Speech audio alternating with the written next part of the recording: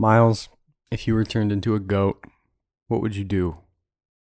Probably eat a can and like jump on something. I would get on a really tall like hill or something Yeah. and just stand there for like 3 hours.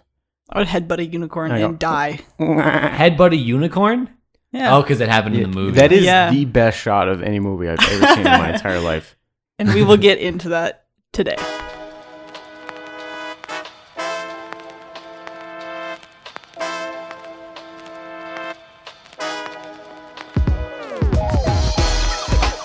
Before we get into the episode today, we have a few listener emails and comments to respond to. Oh my god. We've gathered them up and we've got... Holy shit. We actually have stuff to talk about? We do. Yeah. How much of it is like, hey, you guys fucked up? Okay, one is, and that goes to me, which we had a listener just kind of point out that when I covered the Goonies episode, I was talking about how Sean Astin and Josh Brolin came from acting families. And I did not mention that Martha Plimpton, who plays one of those, I can't remember the character's name at this point, the two girls who accompany the younger kids. Martha Plimpton comes from an acting family as well. So her father is Keith Carradine, roast me in the comments, who was in Robert Altman's Nashville, and he was in a series of well-known shows. And then his father, John Carradine, is another famous actor who played Dracula several times in the 1940s. So, forgot to mention that, but there's a little comment for you. The lie of omission. How How dare you? I know. Next up, we have a question specifically for Stefan, who took the lead for the Transformers episode. This one comes from Brenly. Okay, shout out, Brenly. Shout out, Brenly. And she says, hello, I have a question for you about Transformers. I'm well aware I could look this up for myself, but since y'all made me watch this movie, I'm making you do it. When I watched it, I looked up how old Megan Fox was when the movie was released in 2007. She was 21. But Mariah mentions her being 18. How long was post-production, and how much time was spent rendering the Transformers? Okay. I feel like there's two things going on there. First answer, I don't know exactly how long post-production was. I know the movie finished filming in October of 2006 and was released in July. So at the least, I think there's 8 months between those two times. So I would assume somewhere around there, they probably spent that time in post-production. As for the age thing, I don't really. Maybe she was 18 when she was cast or something. Yeah, I if I had to guess, I'd say maybe when they were doing casting and it just took that long. I don't know. Maybe I did math wrong. I'm not sure. All I know is there's a quote of Michael Bay saying, I want to get the hottest 18-year-old out there. So. Ugh.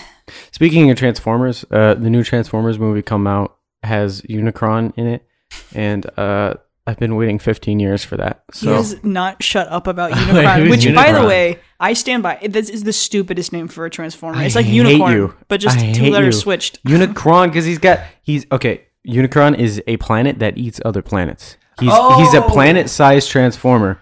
And he has giant 2 horns that he uses to latch onto the planet, and he just like consumes it. I remember because I saw a commercial and some dude's like, well, how big can it be? And another one was like, well, it eats planets, so bigger than a planet. Yeah, it's kind of a bad line. But when I was, 15 and I was waiting for the second Transformers movie and the third Transformers movie and so on, I just so badly wanted them to do Unicron, and he wasn't there. But now he's finally here, and I'm happy about it.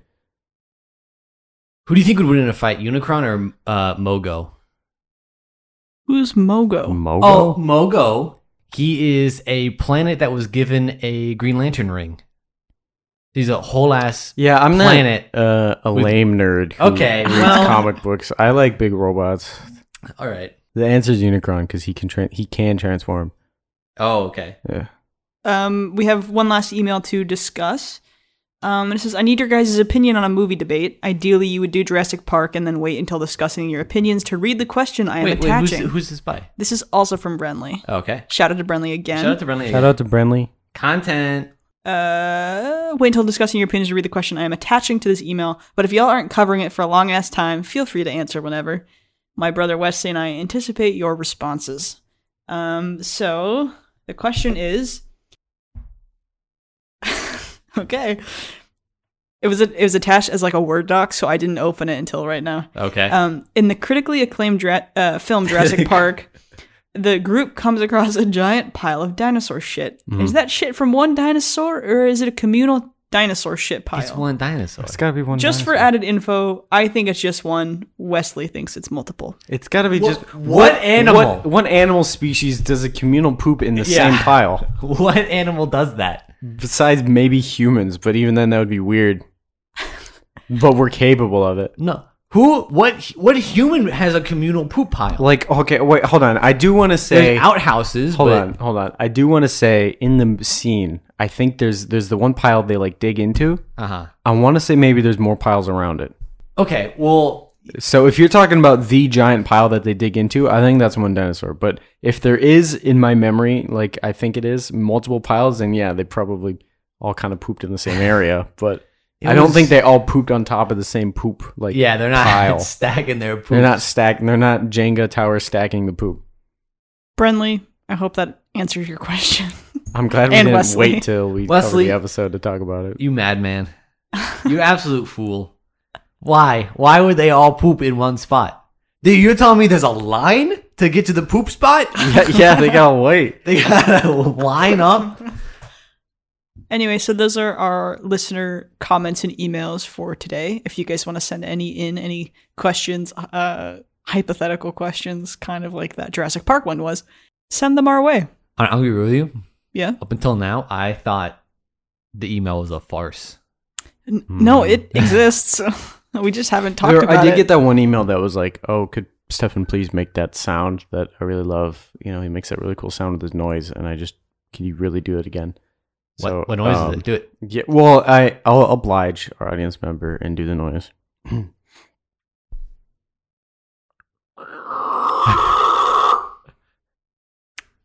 I want you to know that Do I think she'll keep that in? No.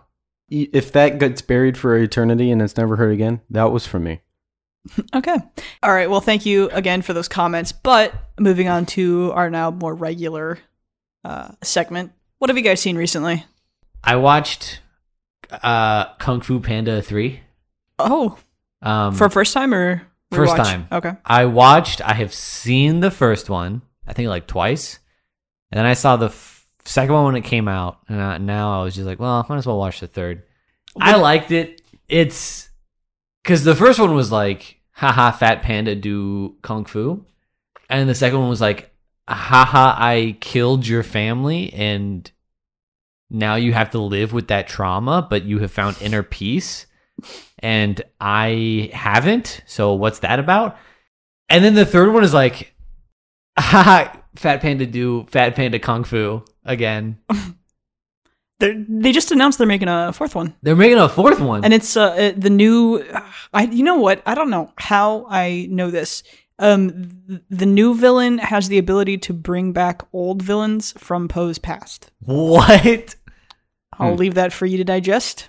Oh, I was thinking about it because the villain in this one Is it going to bring back his trauma as I hope a so. sentient being? PTSD panda. Ooh, no. Well, the villain in Shrek this one crossover. would absolutely demolish the other two villains, hands down. Fuck them up. And so I wonder if there's gonna be villain infighting. Anyway, it was a good movie.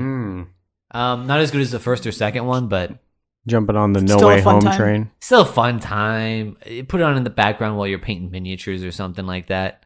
That's what I did. Nice. Shout out to miniatures.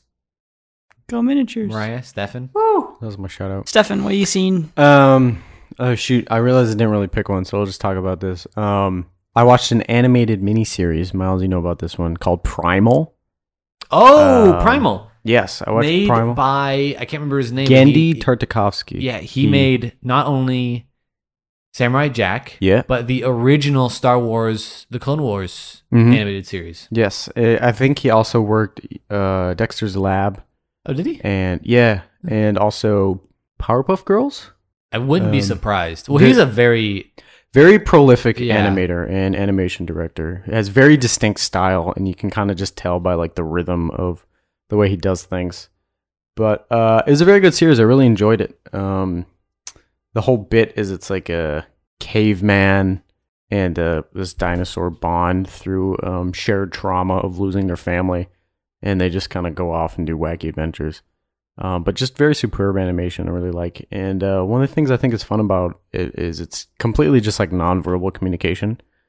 And they're able to get some like really poignant moments out of that where it's like you as the viewer have information about like characters, like, oh, this character feels this thing and this character feels this thing. And you'll see a character maybe having a reaction to something that's happening and the character doesn't know what the other one's going through, but they can tell by like their expression and their body language that like something's happening. And I really like these moments where they're just sort of like looking at one another and they're realizing like something's happening with the other one, but they can't like communicate anything about it. So they just kind of like sit in that moment. Very good. They really make use of the format. Well, I know because I know this fact about it. Mm-hmm. It is all nonverbal, and he made this show to begin with because he was getting a lot of people telling him that their favorite parts of Samurai Jack were the nonverbal parts where like no one's talking. So he's like, well, what if I just made a whole show about that? Yeah. Yeah, and it does it extremely well. I also know too, like with Samurai Jack and with this show in particular, it kind of shines through. You very inspired by like Eastern cinema, and you can see a lot of Kurosawa. Oh, really? Stuff and just So I haven't actually seen a lot Primal of yet. the shots, the pans. There's a lot of bits of people like walking out of fog, which Kurosawa loved to do. So a lot of that, like sort of, as well as like the editing, is very sort of. It's very sort of Russian montage editing, and he is Russian, so it makes sense that his inspirations are that. Its name's Gendy Tartakovsky. I guess so. But it makes sense that his inspirations are over on that side of the globe. Anyways, very good. I recommend it. It's a bit violent though, so if you don't like that, then don't watch. Yeah. Ray, what have you taken in? What have you absorbed into your brain? What has turned into electrical impulses? Well, Stefan and I watched this movie that felt like it took years off of my life, and it was called Welcome to Mooseport. Oh. Where do I begin? So Gene Hackman, who I'm getting a blank look from Miles. What a hack. He was in extremely famous movies like extremely proclaimed actor. Yes, like The Conversation, The French Connection. Didn't see it. Okay. Yeah. Anyway. I think you did watch The Conversation because it was part of our film class. Yeah. Is the one where he's recording sound. Oh. That movie. Yeah, that guy. Yeah, okay, hold on. I gotta look it up. Which is a good movie. Watch The Conversation. As Miles looks him up, I will continue. So this is the last film that Gene Hackman ever did because it was so bad it made him quit acting. Mm-hmm. And it's him and Ray Romano. Ray And Romano. Gene Hackman plays this kind of skeezy U.S. president who, after he serves his 2 terms, he moves to a town called Mooseport, and then he kind of gets roped into running for mayor. But then Ray Romano, this local handyman, also wants to run for mayor. And then they're just playing dirty and like fighting over the same woman and just being really gross about it. The whole dynamics in the relationships are weird. It didn't work. It's a bad movie, but not in a good way. Yeah, like it wasn't fun bad. No. It was just bad. And I feel really bad because I see the potential of what could have been. And it was bad. Damn, bad? It bad. Damn. We should ask our friend here what he thinks about it. Ray? Hey. It's me, Ray Romano. Wait, Romano, thank you for coming on to the podcast. Yeah. So what did you think of... Have you seen Ice Age? Yeah. You should watch Ice Age. I love Ice Age. Yeah. I hate the baby in Ice Age, though. I would kill that baby. Well, I gotta go. Oh, okay. Oh, sorry, Ray. All right. Well, thanks to... Can we get some applause in the studio? I'm sorry. I thought everyone hated the baby. Why would you say that? I thought everyone... I wrote on the paper, don't bring up the baby. Don't bring up the baby. God, And you brought fuck. up the baby. I'm sorry. I We're never going to get him back. Oh, shit. Oh, God. I fucked it, guys. I'm sorry. Okay, we'll try and get Sid the Sloth on next time. Yeah. They do this every year. Oh, he's already here. Yeah, oh, my God. Thank you for coming on. So what did you think of the baby? Well, wait, you know who else we got? Hey, Helen Parr from The Incredibles. Could you come out?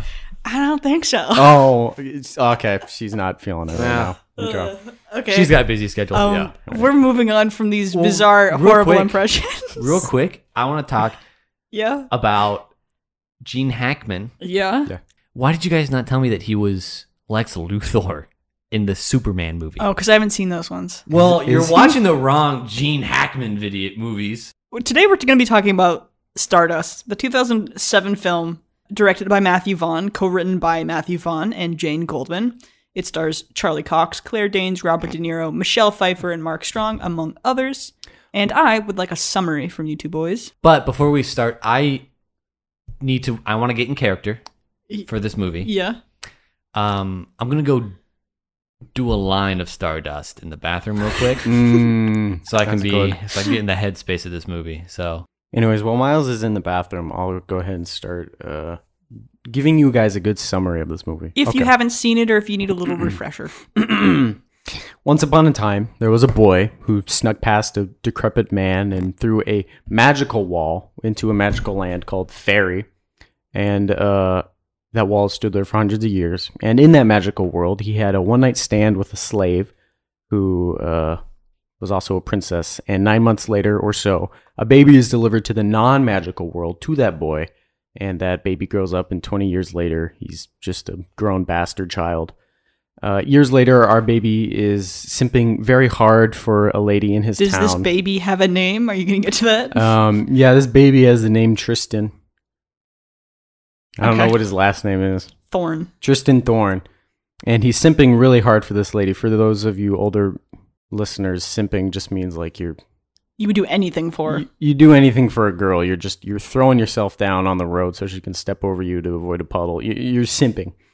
And he's involved in this love triangle with Henry Cavill, which is impossible to win. So to get the girl, he goes to get a falling star for her. So he crosses the wall and finds the star, which is a woman, actually. And meanwhile, there is two other groups of people trying to also get the star. There is a bunch of brothers who are trying to get the star so they can succeed one another as king because their father has died. And then there's also a couple of witches who are trying to get the star for eternal youth. And thus our story and epic journey begins. Along the journey, there's the old slaver woman who has the slave mom is still alive. And she gets cursed by a witch so she can't see the star or perceive it in any way. That's just a side tangent thing to know. The witch tries to set up an inn to trap the star woman. Coincidentally, one of the brothers shows up, and then the whole smorgasbord of stuff happens. There's a goat, there's a man, woman, goat thing. People die. Our heroes escape, and they're in the sky on a cloud when a giant ship flying in the sky. Miles, are you done? I'm back, guys. Oh. Woo! Okay, here we go. So where'd you leave off on? Cloud in the sky. Cloud in the sky? Okay. I picked it. So they're in the cloud in the sky, and they go, and they're talking to this guy, and he's like, oh, you know what? I'm actually not that bad of a guy. And so they're like, oh, yeah, that's cool. That's pretty cool. Yeah, thank you. And then they go and they meet Ricky Gervais, who is... How do you...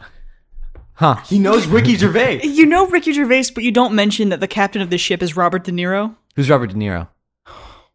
I'm kidding. At this point, I know who Robert De Niro is. I picked a bad day to do heroin.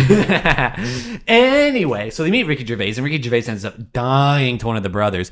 Although, I would like to mention, one of the brothers has green blood, which I think is a little weird. Blue. Oh, blue blood. Because of royalty. Blue blood. But why his flesh pink then? It's magic, dude. A star Magic fell out of the blood. sky, and it's a lady. Anyway, they get off the ship, and this is when Tristran, because there's an R in it, by the way. So it's Tristran. Yeah. Anyway, he realizes that he loves Yvain because she's a shooting star and not some other lady. And then they go and he goes, hey, you know what? I'm actually going to go and tell this bitch to fuck off because she needs to fuck off. And then so he goes, hey, bitch, fuck off. The girl he promised the shooting star for. Yeah. Miles, I'm going to hand you some Narcan. I suggest you take it. Nope. Okay. And then she's like, all right, well, fuck you, I guess. I'll date this guy. And then he goes back and he's like, oh, fuck. The lady, Yvain, the girl I want to be with, she can't come into this world or else she'll turn into Stardust because apparently she just can't come into this world. If you're magic, you can only stay in the magic part of the world. There you go. So she can't cross the wall into the normal English she's magic. world. Yes. So anyway, she gets taken by the witch lady, and then the Tristan and the brother, they get together and they go to fight the witches, and the brother kills 2 of the witches. Widowy fights the witches. Widowy gwitties on the witches. And then the coolest special effect, in my opinion, happens where he drowns and dies. But he drowns in the air because a doll went into the water. This is Septimus, by the way. You didn't interrupt him this much. You're right. But there was a reason. Anyway, he ends up freeing Yvain. Well, I guess the witch lady frees Yvain, and you're like, oh, she learned her lesson. Psych! She's evil. But then she dies. Somehow. Yvain shines bright like a diamond. Right. Because that's what stars do best, and she nukes. explodes. She nukes that Nukes bitch. that witch.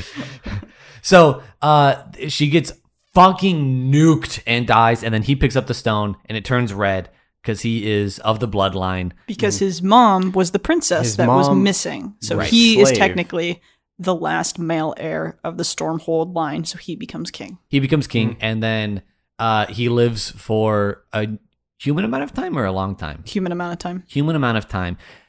And then he turns into a star with his wife. And their stars happily ever after. Uh-huh. Oh, she's the North Star, by the way. Is she? Yeah, because at one point he looks up and he's like, we got to follow and he's like, oh, it's fucking not there. And she's like, yeah. I'll be honest, I skipped over that. I didn't notice that. I don't remember that at all. Damn, nice catch. Yeah. Well, thank you for that summary.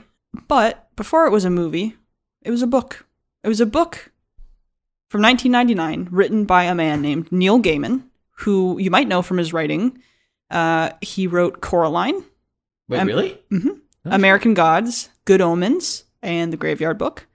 And before Stardust was a conventional book, it was actually a 4-issue series of comics that were released once a month, and then they were put out in complete comic form. And the whole title was Stardust, and then in parentheses, being a romance within the realm of fairy.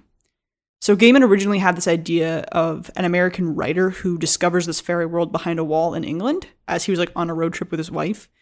And so it was going to originally just be called Wall. Then he was at a party a little bit later and he saw a shooting star and he just thought up the entire plot to Stardust. So he was with this illustrator, Charles Vess, at the party, and he pulls him outside and he says, here's my idea.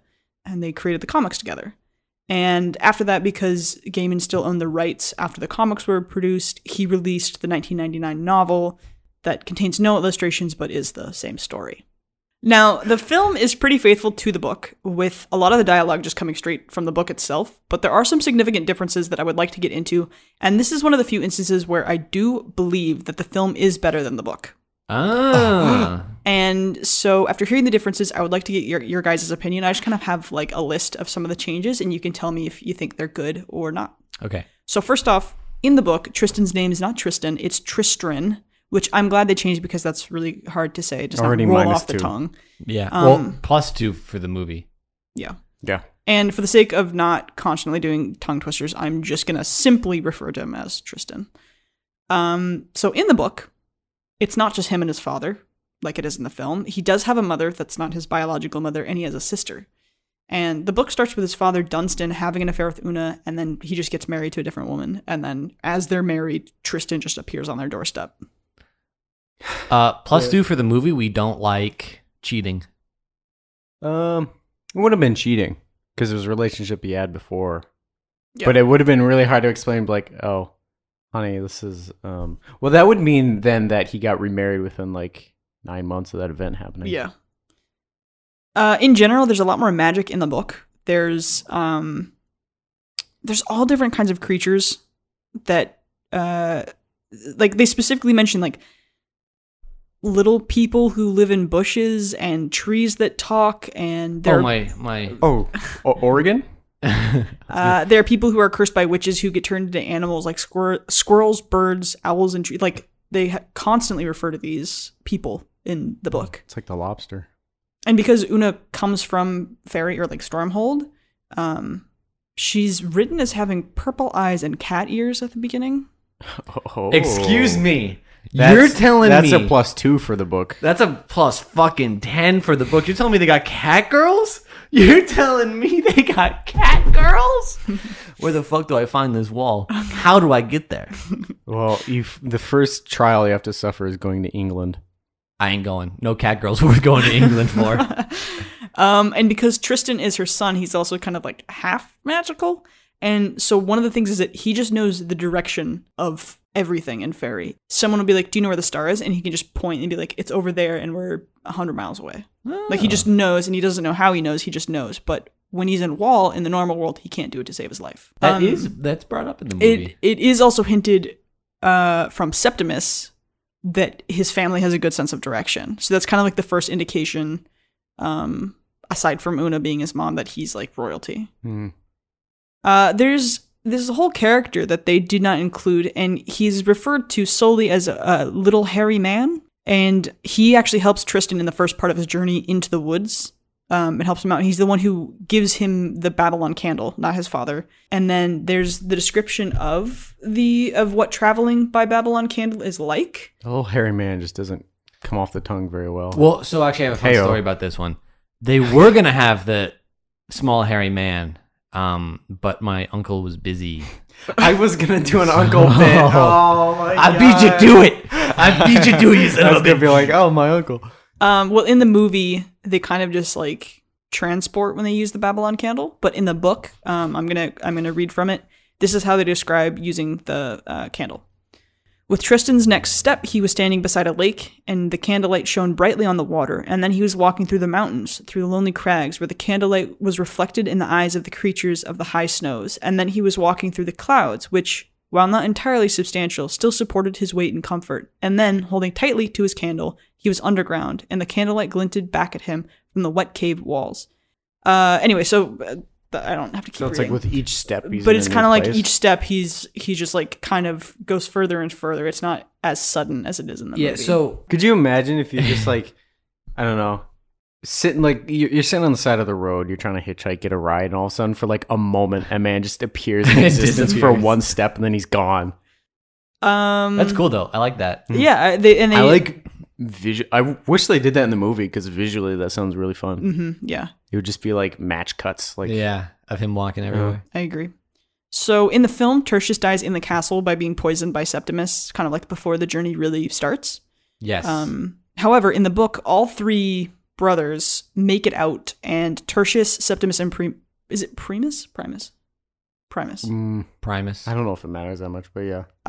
Primus like Optimus Prime. Yeah. Primus all go to the inn together, and that's where Septimus poisons Tertius. So he poisons him there, like a little bit later. And then... So two brothers die in the inn. At two different inns. Oh. Yeah. So then after Tertius dies, Primus actually outsmarts Septimus by making it look like he's boarding a ship, because he's got like a lead of where the star is.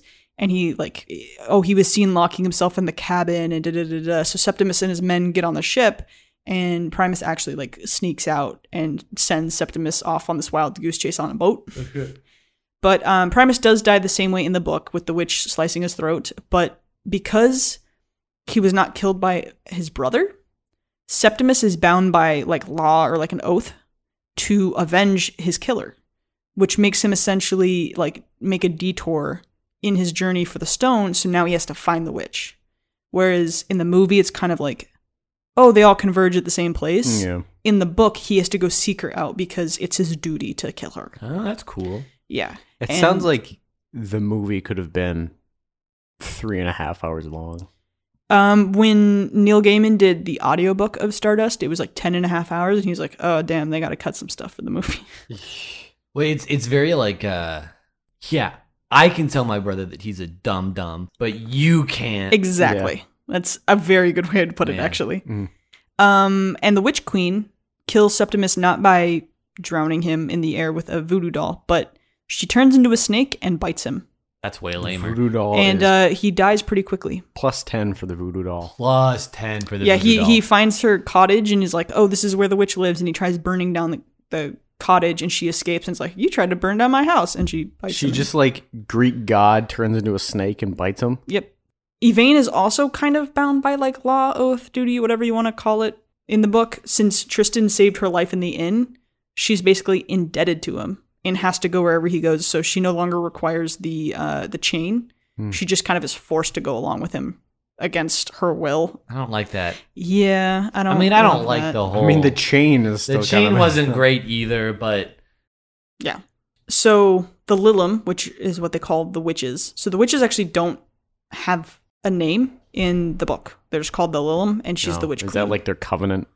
I think so. I straight thought this was Hocus Pocus when I was watching it. They're always in threes. Yeah. But when the witch queen meets Ditchwater Sal, Funny name. Ditchwater Sal. Ditchwater Sal. Even watching the movie. Ditch. Ditchwater. Ditchwater Sal, such a funny name. In the movie, she's like, I thought you were dead. And then she like shows her eyes and is like, I'm still here. you know, like when she's all creepy. In the book, they explained that they say, quote, they have said that the Lilum were dead before now, but they've always lied. The squirrel has not yet found the acorn that will grow into the oak that will be cut to form the cradle of the babe who will grow to slay me. So there's a bunch of weird curses like that where it's like this person who is cursed has to do this one thing for this one thing to happen, so this thing can happen, so then the witch can die. Or so then the curse can get broken.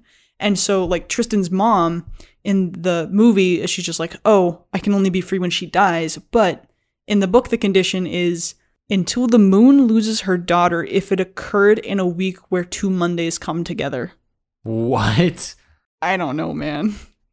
I also want to clarify, in our summary, when I mentioned the slaver, that's Ditchwater Sal.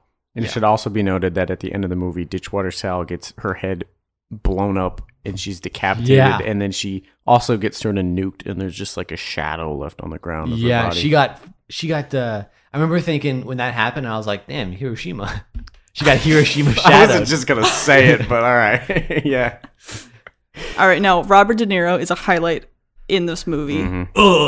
Yes, but in the book, he is not Captain Shakespeare, but he is Captain Johannes Alberic, and he doesn't pretend to be tough or take them hostage. It's a much smaller crew, and Alberic actually says like the reason he found them on the Cloud is because he's part of a fellowship that is interested in his safe return to Wall, and he was given a heads up by a hairy little man My that uncle. like he might be there, and that whole section on the ship is only 5 pages in the book. No.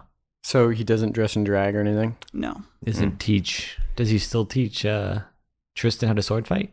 No. That should also be noted. I don't think, because Miles was still really high in the Stardust, I don't know if you mentioned that, yeah, Robert De Niro's in it and he wears like dresses and he does like a little dance thing. Okay, well, you were the one who mentioned that they were on the ship, so it was kind of on you for... I said they were on the Cloud about to get on the ship. Oh. Sorry, I was on Stardust. You were, I know, you weren't really here. You were someone else, yeah. And now for the biggest difference of the book is the ending is completely different. Really?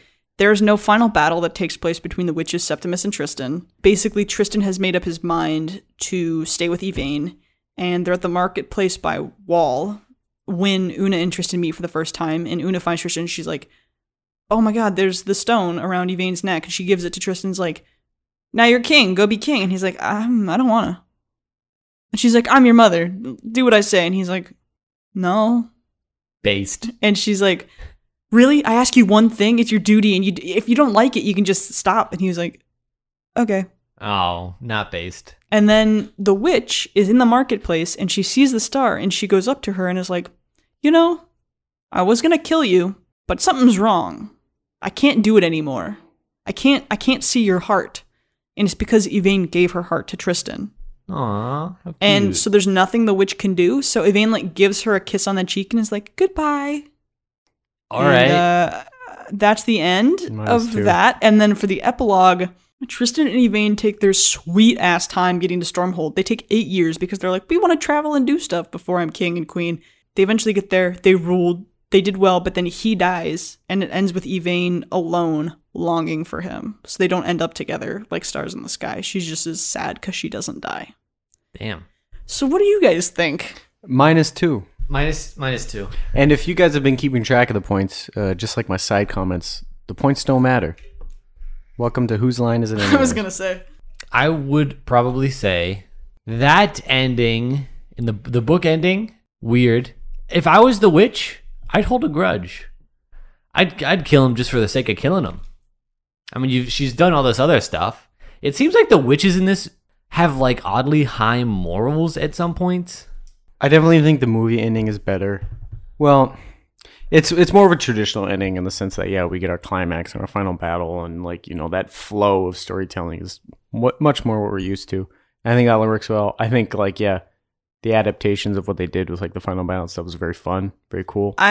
The fight scene between Septimus and Tristan is like one of my favorite duels of all time. good. I think the It's additions phenomenal. they made and the things they cut were really well done. Oh yeah. Yes. I think they did a very good job at balancing that and not making this a 3-hour movie. Whoever was like, "Hey, let's add a voodoo doll," bless your heart. That would be Because I always think about adapting. That's one of my silly little things. And I'm like, it's so hard to know, like, okay, what do you expand? What do you retract? And I think, expanding the ship thing was very good. It was very fun. And Robert De Niro's character is very fun. Yeah, I was going to say there's like at times where it kind of feels like they're doing the like, oh, it's funny because it's a effeminate man bit. But I think they balance it pretty well to make it feel not like that. Dude, I was so scared because up until then, everyone they had interacted with had died. And so, I guess, like the innkeepers. Yeah, and so I was like, oh, are they going to kill Robert De Niro's character? I was so scared because I liked him. And then they didn't kill him. Yeah, so And I then think his crew is like, sorry, I have to cut you off. No, no. Still going to keep going about that's what I was Robert going De to Niro. say. His crew's like, oh, we been new. We been know. we knew you were a bit of a whoopsie, is what they say actually. And also, his first mate is the filmmaker Dexter Fletcher, who. So him and Matthew Vaughn and oh goodness, I'm forgetting his name. The guy who plays Primus. They all were together for like Guy Ritchie stuff with Lock, Stock, and Two Smoking Barrel. If that rings any bells for you. He also directed Rocket Man, the Elton John movie. Oh, okay, Rocket most Man's good. recently. Yeah. Anyway, cool. Well, so Matthew Vaughn read this book and he loved it, and he decided he wanted to make something that was like Princess Bride meets Midnight Run. He had previously done a movie called Layer Cake in 2004 with Daniel Craig, which was pretty well received. So Vaughn met with Neil Gaiman to discuss how to make this a movie. And because Vaughn was more interested in the kind of action-adventure side of it than the romance side, Gaiman suggested working with Jane Goldman. And the two hit it off and have worked on several projects together. So they've written the X-Men prequels and the Kingsman movies together. So Paramount Pictures was the distributor, but Miramax originally had the rights, but they expired. And after the rights expired with Miramax, Gaiman was pretty protective of the film because obviously he loved the story. And he gave it to Matthew Vaughn for free because he thought after meeting with Vaughn that he was really someone who would stick to his word and do good by the book. That's nice. As for the drafts, there isn't a whole lot of information, but there's some characters in the book that never made it into the film, like I mentioned. But a character that wasn't in the book but appears in the film is Ricky Gervais's character of Ferdy. That was not in the book at all, and the character was created because Vaughn wanted to give De Niro, after he was signed on, he wanted to give him a scene to be kind of like the hard-selling, no bullshit De Niro. So he wrote that in specifically Does that for offend him. you? Yeah.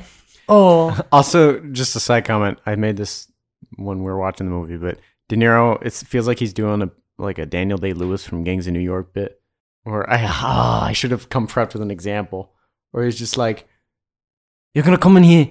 No, I give up. Abort. Just the way he talked. You know. Oh, I love the okay, and with plus tax that brings it out to 200. Yeah, and he's like, okay. So on to casting. Charlie Cox was Matthew Vaughn's pick super early on for Tristan. And because Michelle Pfeiffer, Robert De Niro, and Claire Danes had all signed on, the studio was much more okay with basically casting an unknown since he had not really done a lot at this point. There are a series of behind-the-scenes YouTube videos that I used a lot for reference that I will be linking all in the show notes. One of them is called Stardust, What Do Stars Do? They Shine, the casting process. And Matthew Vaughn talks about his decision to pick Charlie Cox, saying, quote, "Sometimes in movies, it's great to have an unknown because they become that character. And also we want that sense of wonder of when he's going on an adventure. He comes across Michelle Pfeiffer, comes across De Niro, comes across Ricky Gervais, all these names that we know. We really believe it's a boy on a journey. And if it was Brad Pitt going on a journey, it'd be more like, these guys are lucky to meet Brad, not the other way around." I like that twist. Because obviously it's like, good. if you cast an unknown, they're going to become the character better than someone who you know. Which we kind of talk about, like, sometimes when actors get so big, you only see them. You don't see I was the going to say, character. yeah. Well, because I watched an episode of The Mandalorian, and it's just like Jack Black is in it. Yeah, it's just Jack Black. And then it has the guy Doc Brown, Christopher Lloyd. And I was just like, this is just Jack Black and Christopher Lloyd. I don't know why they're here. Yeah, but I like that twist of it being like, okay, an unknown, but then the other actors, and so having the other well-known actors like heightens kind of their credibility within the world. Yeah. So it feels like you're like, oh, they're meeting like these titans of, people. That's pretty cool. Vaughn also talks about how casting De Niro was a dream come true, and it also fit the role super well since he wanted someone that universally we go, oh, he's a tough guy, don't fuck with him. Which obviously De Niro brings with the characters he's known for in the past.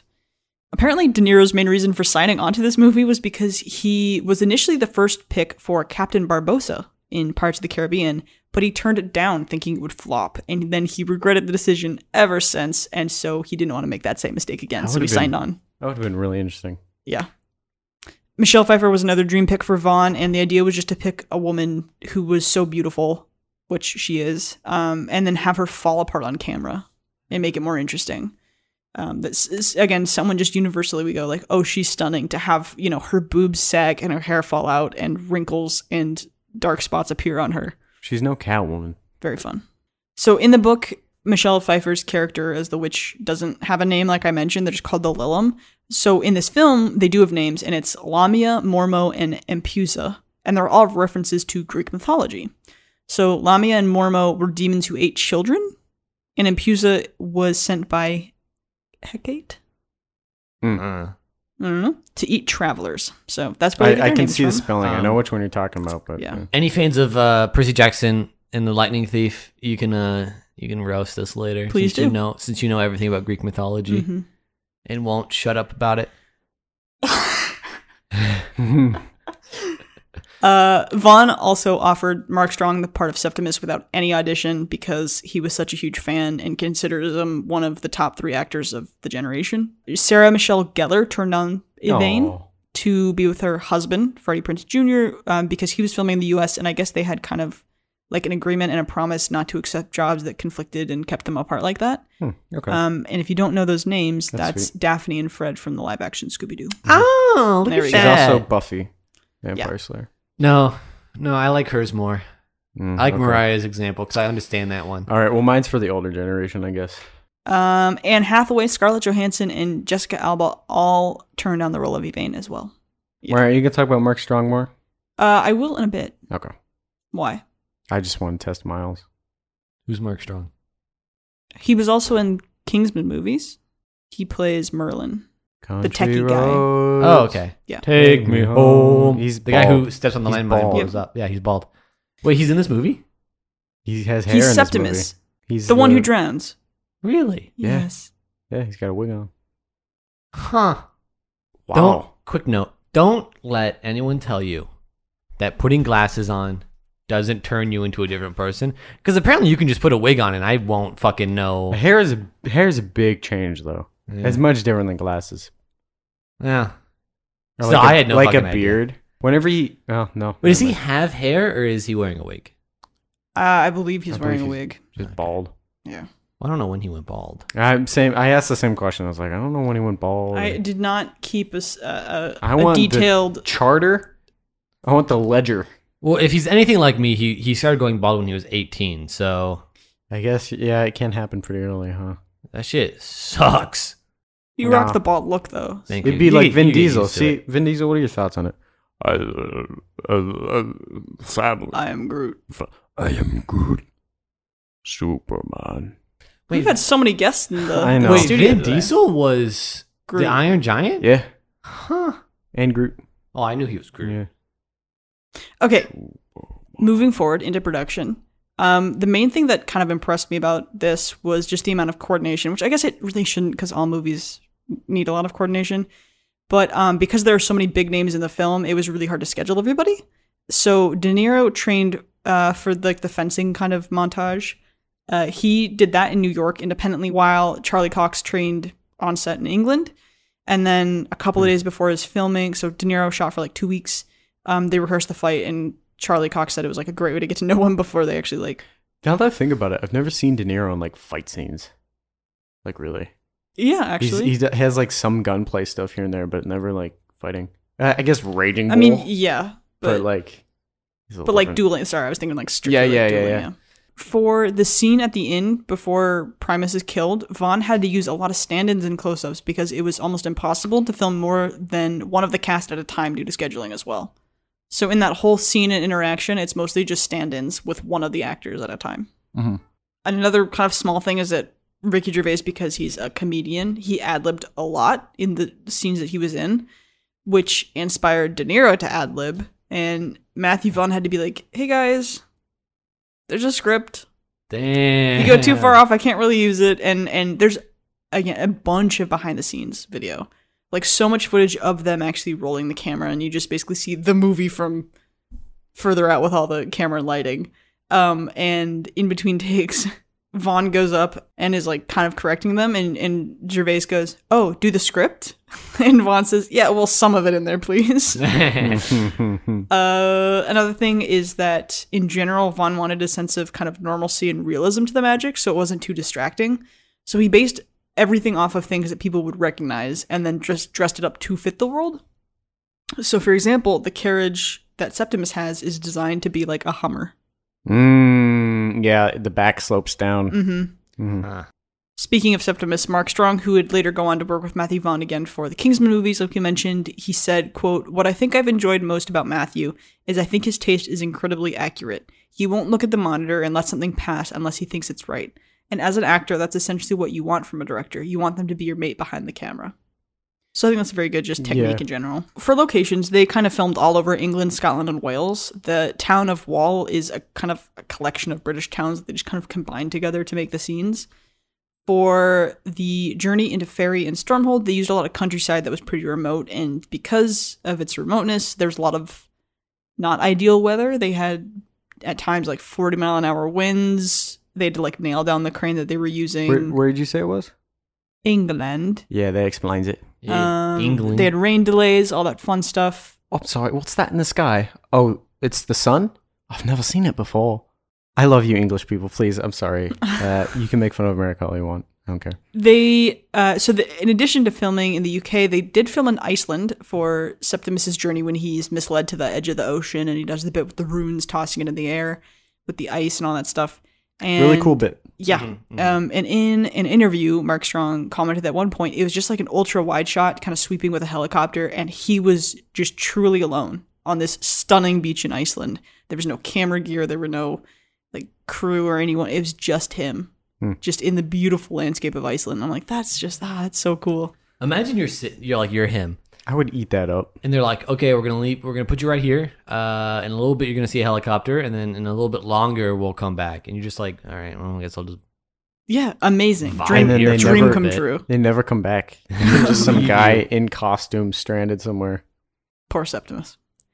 Vaughn said that he would have actually preferred to shoot the whole thing in Iceland, but the main drawback is that you can't bring horses and livestock into the country, like of any kind. And so they were like, well, that's kind of non-negotiable. Do like, they not have horses there? Well, I'm sure they do, but the process to like get them in is like extremely difficult. Weird Iceland law. Mm-hmm. I don't, because I know generally when places have that, it's for like invasive species and stuff. Right. But I'm like, I can't, horses? My twin just got their cat moved to Australia from Alaska, and that alone for a cat. Maybe it's more like that diseases. process. Yeah. Like they carry like a disease or something. I don't know. But because they couldn't film in Iceland, they tried to recreate Iceland. And so they used the Isle of Skye in northwest Scotland to kind of connect it to that shot of them on the beach, because the Isle of Skye looks very different from the rest of Scotland and more like Iceland.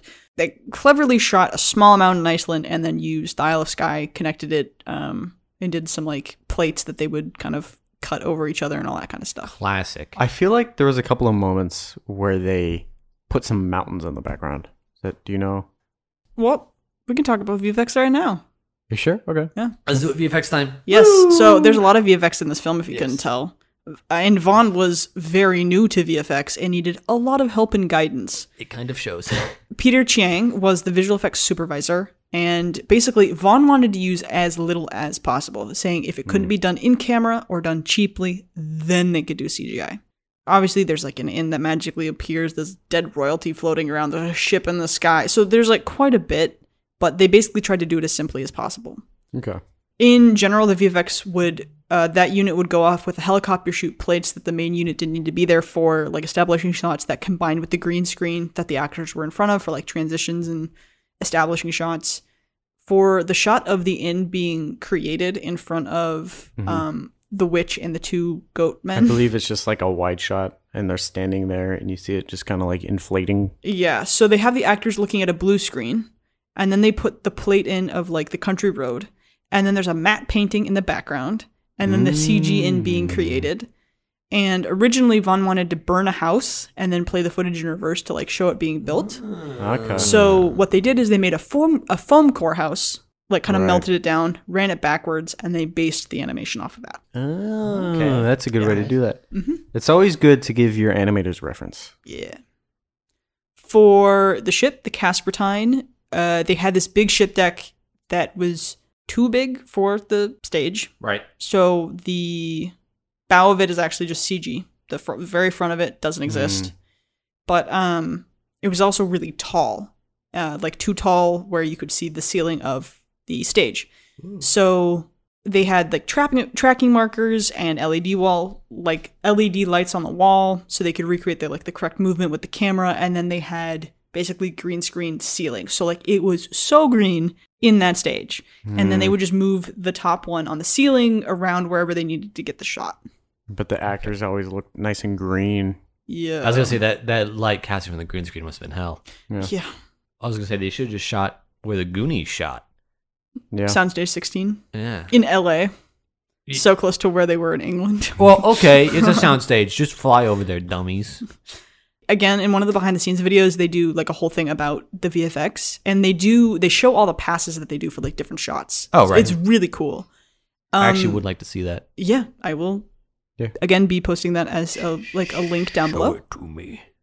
For the mountains, when the ship is like flying over them, there's basically like the basic CG pass. Then they do a depth pass. Then they add the CG mist. And then there's the sky in background. Yep. And then there's the CG clouds. And then there's rays. And then there's lens flare. Yeah. So there's 7 different kind of passes that they do to just do the background of that. And they did a lot of what they call CG takeover, which I'm sure you're aware of, which is basically when they start with what the camera shot on the set and they pull back and they blend it with the CG and pull out. And eventually it's all CG in the end. Think of a shot that pulls out from a person up to the planet. Yep. That would be an example. Yep. Yeah, whenever it's like extreme, just like pull out or something. Yeah, and so like in the kind of the very beginning when we see the king dying, and it zooms through a telescope. Yeah, like no, that's a different shot. The camera is like flying over all the mountain ranges, and then it kind of goes in from the top of the ceiling down into the scene. I want to say they do it a couple times like that. Yeah, but that's just like one of the examples. Right. So basically, what they did was to recreate Scotland and Ireland, but to make it feel like it's fairy. They went to hell. They got maps of Scotland and Iceland from a company that shows like the height data, like all of the geographical topography. And then they recreated that so it blended in with where the camera actually ended up. Okay. So they did it for those kind of things. I really wanted to jump in and say topography because I like that word. But I said it first. It's fun, They did have to add in set extensions for the witch's lair in CG, which was just like the ceiling basically. That makes sense. And they did add some like smaller details that weren't in there originally. The Ghosts of the Dead Brothers were initially conceptualized to be much more effects heavy. The idea was to show that like if the brother died by burns, like in one shot he'd be on fire and like the next he'd be fine, but he'd have the burns, and there was just like a lot going on. It was like pretty complex. But then when they did the makeup, they just kind of like, oh, that's enough, and we can let like kind of the comedy aspect really take the performance. So they basically just did like a simple transparent filter on them, and that was it. Right. It's like green screen then. Okay. And they did do some miniatures. Miniatures. We love miniatures. I got a miniature right in front of me. Miniature, the extra And so for the scene where we first see Yvain fall into the crater, that goes over a miniature forest. Wow. Right. Now, while there is quite a lot of VFX, they built a lot of sets. We have the crater. We have the inn that the witch magics. We've got the captain's quarter on the ship, the king's bedroom, the witch's lair, which was massive. Yeah, that one was really big, where they do the final battle and stuff. Yeah. So Gavin Bouquet is the production designer. Big round of applause for him. And he had worked on the Star Wars prequels. So they were like, oh yeah, he got this. Shout out Star Wars prequels. Mm-hmm. Miles is holding a Star Wars miniature right now. Yeah. And Bouquet managed to create the Witch's Lair in about 12 weeks, which was a huge push because they wanted Charlie Cox and Mark Strong to be able to like be on the set and rehearse the duel between them like on the actual location. It's better if they're on location, like doing it for real. Yeah. And the Witch's Lair is based off of the Hall of Mirrors in the Palace of Versailles, which was kind of this last-minute idea from Vaughn, and basically they just switched the colors. So in the Palace of Versailles, where everything was white, they made it black, and where everything was gold, they made it silver. Okay. For the ship of the Caspertine, the deck itself, again, was huge. Neil Gaiman is quoted about saying about the pirate ship, quote, "The thing that I, as either an author or as a scriptwriter, always feel when I visit a set is guilt. Because what happens is, it was something I made up. It was the work of a paragraph to create a flying pirate ship. If I'd thought of something different at the moment when I needed them to get out of trouble, it could have been a submarine, it could have been anything. It was just a flying pirate ship because I thought, wouldn't that be fun? Now it's 8 years later and I'm walking on a Studio H. 30 or 40 craftsmen have been toiling for 8 weeks at a cost of something significantly upwards of $1 million to build a full-size in-studio a flying pirate ship. And I feel elated. I felt awed. But chiefly, I just felt guilty. I wanted to walk around and apologize to each of them because I never meant for anybody to have to actually do any of the work. It was just something fun I made up." That's pretty good. And like that is a very interesting reaction to like seeing your vision for a novel come to life like that. Mm-hmm. I'd imagine, the guy who wrote the Train Spotting book, if you were to walk on stage and see him swimming out of a toilet, being like, "I'm sorry, man." Yep. One more thing just about like the fight scene, which again is like one of my favorite fight scenes of a movie. There wasn't a whole lot on it, unfortunately, just that like obviously Septimus is on wires.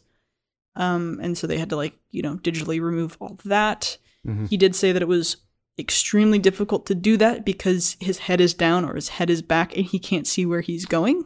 Yeah, to explain, I don't know how well we did this in summary. What happens is Septimus ends up dying, and then they pull out a voodoo doll, and so the witch is using the voodoo doll to make him fight. So he's like puppet on a string, so basically. His like eyes are closed, his joints are flopping around. He goes, and he's like, and he fights a duel. Yeah. It's actually very cool. Yes. Very cool. Charlie Cox also was injured when one of the large vases that smashes into him did not smash, and it threw him across the room and knocked him unconscious. We love having your brain hit your.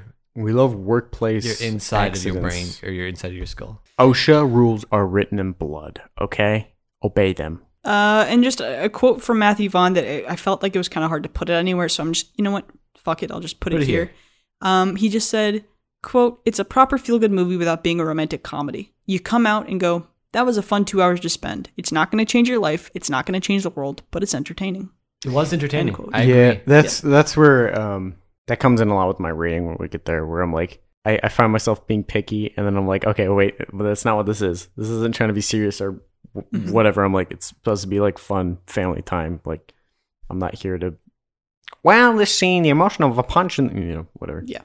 But when they were getting ready to release this, the movie did extremely well with test audiences, and the audience kind of like universally agreed, like, this isn't a fairy tale, it's like an adventure story with some fantasy elements. It was reaching a much broader audience than they expected. So when Paramount saw this, they pushed back its initial March release to July, and so it was released in July of 2007. It did not do super well at the box office, though, despite the good test audiences. So it had a rough budget of $70 to $80 million, and it grossed $9 million its opening weekend, coming in fourth in the US and second in the UK, but it did manage to make its money back and ended up grossing $137 million worldwide. Okay. And Vaughn actually had an idea for a sequel in which the necklace goes over the wall and bounces off of Big Ben, and it's set like in the 1960s. Okay. But because the first one did not make enough money, they shut that idea down. I can already tell you, man, that... Also, I like to point out that the necklace is clearly magical and thus would not work in England. Correct. Thank you.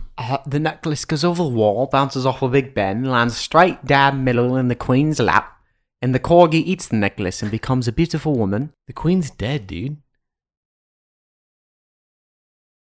What? Long live the Queen. And just to kind of round out everything on this movie, just some extra fun trivia that didn't really fit anywhere else in. First off, Terry Gilliam was Neil Gaiman's first pick for director, but he had just done the movie The Brothers Grimm, and he wanted a break from fairy tales. Oh, that's him? Oh. That movie scared me. There's a bit in that movie where a horse eats a little boy and its stomach gets all big, and it, like, my mom has seen this movie. She knows what I'm talking about. That it scared me. I remember I walked in, that scene happened, I was like, I'm out. The glass knife that Lamia uses to try to kill Yvain was originally designed by Matthew Vaughn for Magneto in X-Men The Last Stand in 2006, but it was never used, so he used that same design for this one. A glass knife for Magneto? Not metal? Guess I think not. it's to kill him. It's to kill Magneto. Probably. Okay, that would make more sense. Also, wasn't it? I thought it was obsidian. Obsidian. It looks like obsidian, yeah. But I don't know. IMDb Obsidian says glass so. is a thing, so.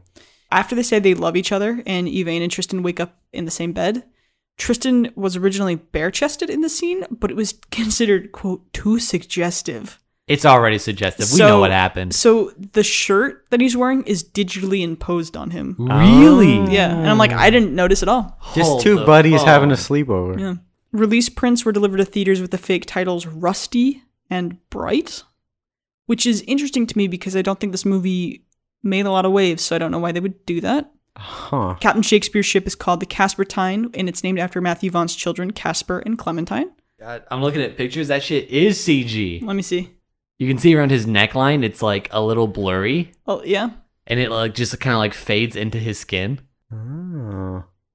I mean, it passes my check, Yeah. but I'm goo-goo. Huh. Neat. All right. Septimus's musical theme is written in 7/8 time, Oh. Funny. which Okay. obviously very fitting for his name. Yes. Hmm. I see. Yes. He also, if you noticed, Septimus travels in groups of 7. It's him and 6 men, and Primus travels alone, true Right. to their names. Because they're all numbers. And the last thing is that all of the brothers have the Roman numerals of their birth order incorporated in their clothing. So on Septimus's, it's a little bit more obvious. So he's the number 7 on his buttons. But like that's the amount of detail that they put into it, which I just think is phenomenal. Right. Wait, you're telling me this motherfucker is Daredevil? I was Oh, gonna yeah, bring, we I was forgot to gonna bring mention that that. up earlier, but you went past it, so I was like, and then I wasn't sure if Miles would know. So. Yeah, one of the Letterboxd reviews I saw said something like, "It's weird to see Charlie Cox make eye contact with people." Anyway, that is all I have for you on Stardust. I've read a book, I watched a movie, I watched some more little behind the scenes videos, and that is the information that I have for you. And now I will turn it over to you guys. What are your thoughts? What did you like? What did you not like?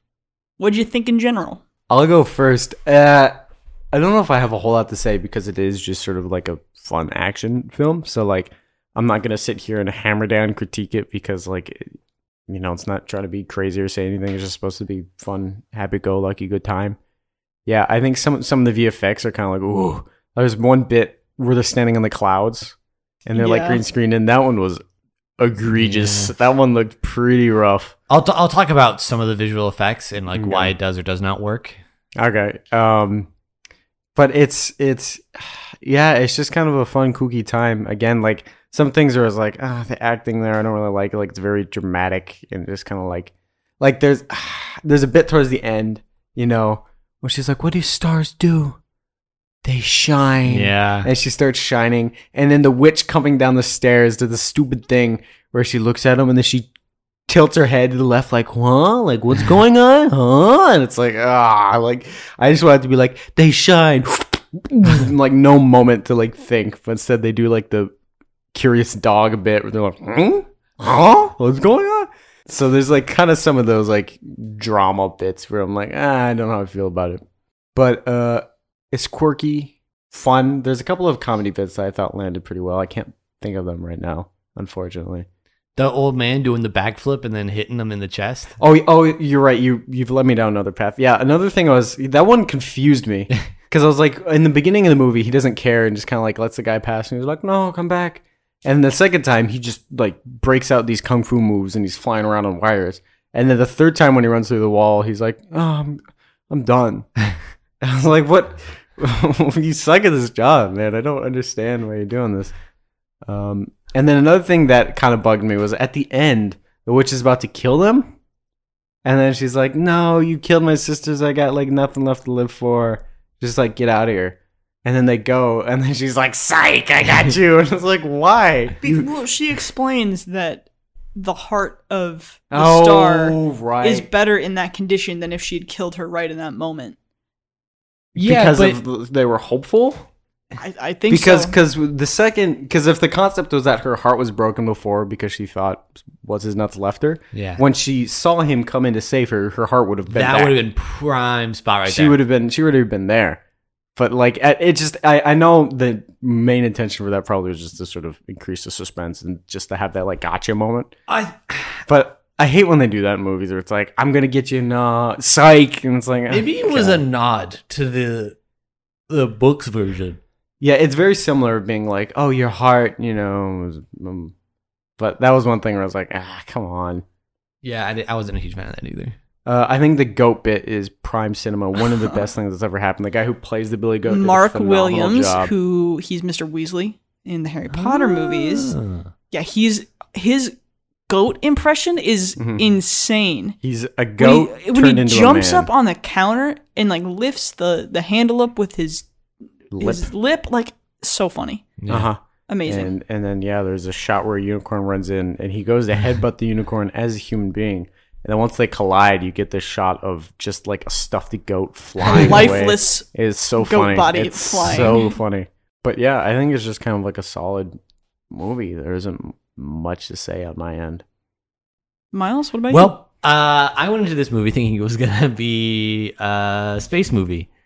I thought it was gonna have spaceships and whatnot in it. Oh, because I thought it was a space and ship movie.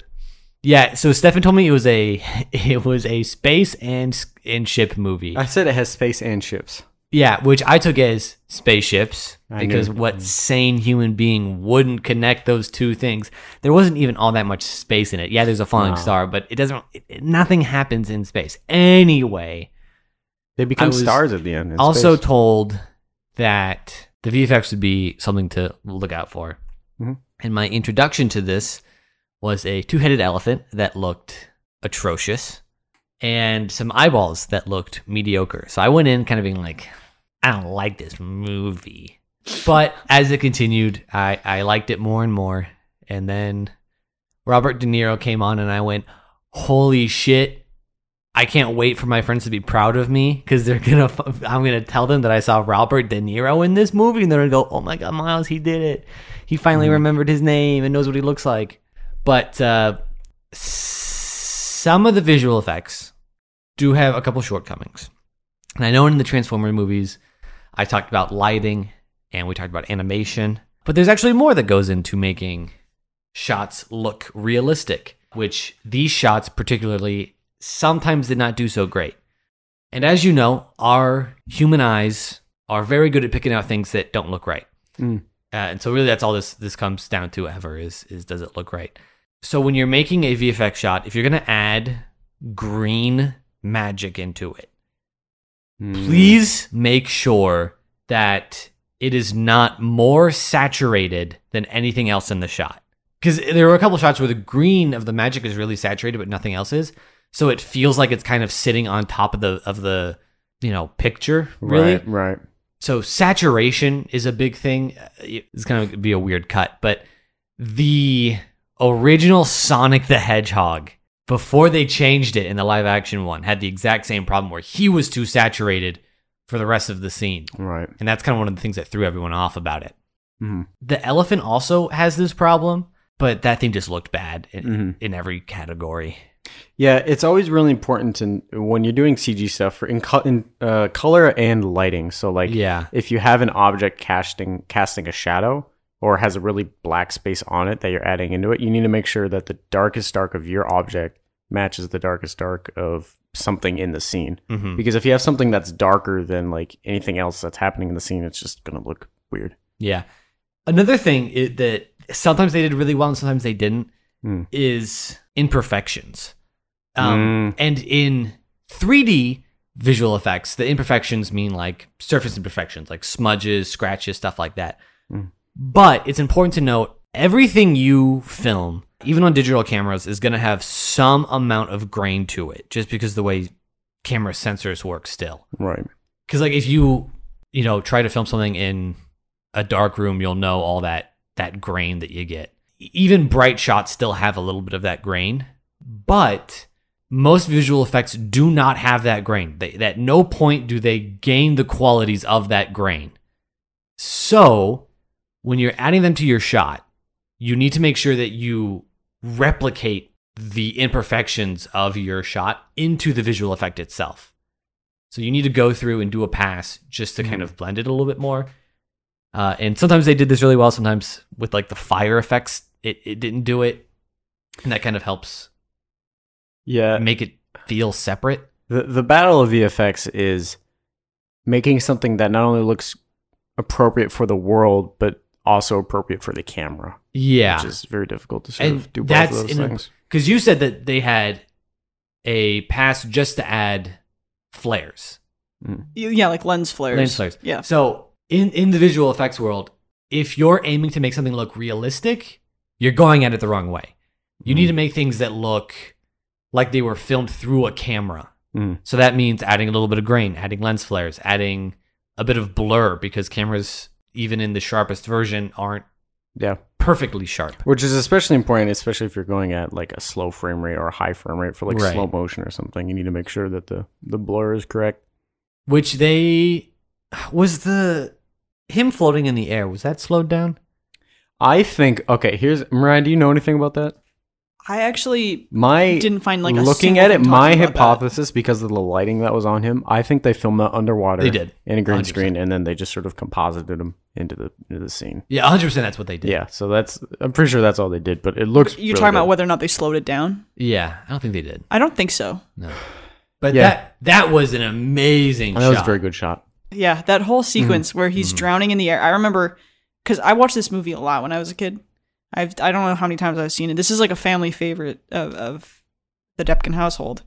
And I always thought that it was like so cool, but it also like terrified me in a weird way. Like I was like, I don't want that to happen to me. Yeah. I was going to say that does, I'm going to get kind of stupid artsy on you here, but like one of my favorite things I've noticed in like movies and stories, whatever, is this thing that I like to call the beauty of annihilation, where it's like you have something that is like awful, but it's being shown in such a beautiful way where you have that sort of conflicting emotion about it, where you're like, wow, that's like awe-inspiringly beautiful, but also terrifying at the same time. Like, and I love that kind of thing.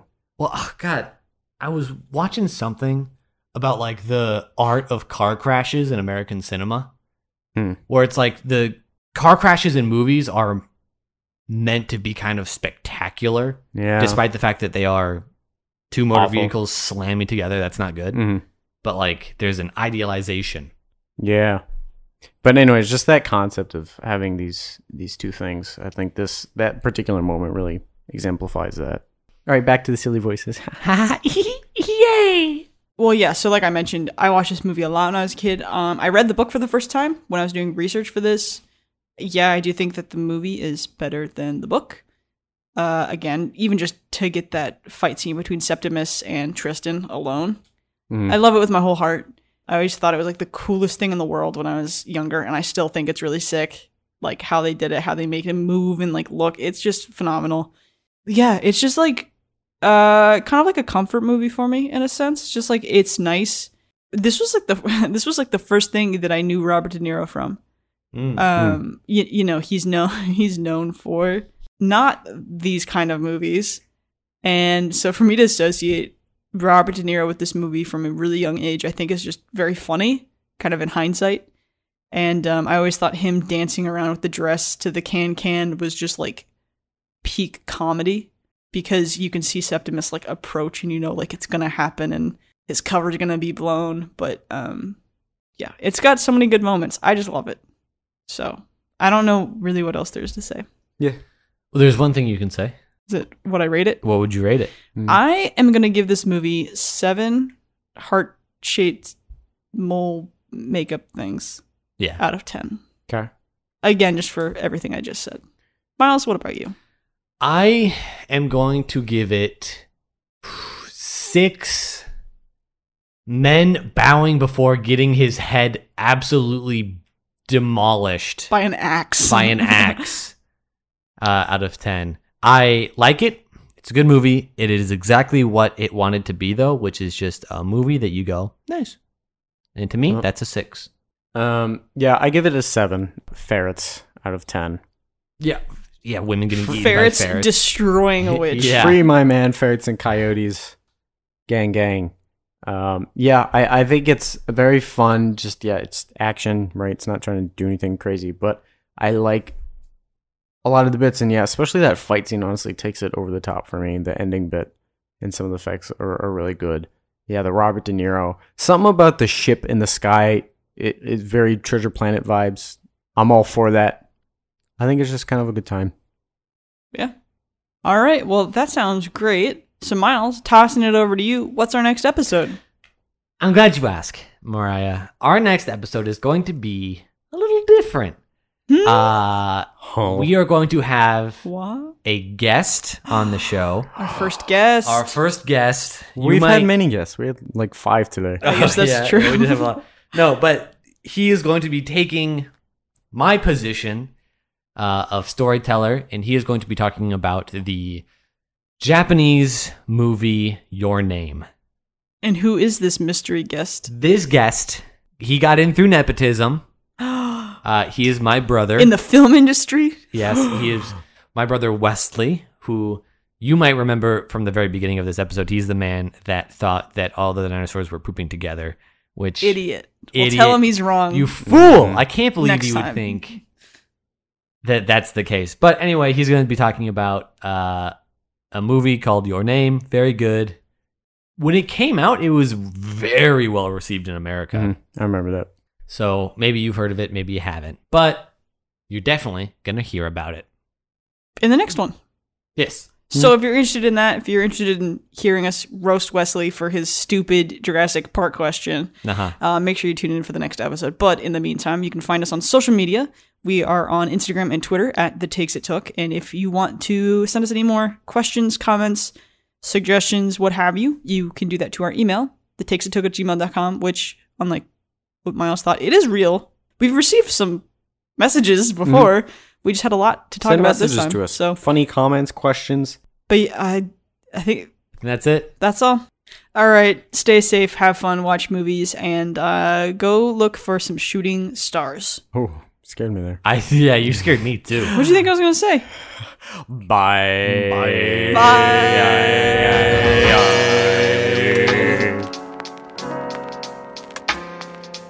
What do you think I was going to say? Shooting. You said for Oh. shooting. No.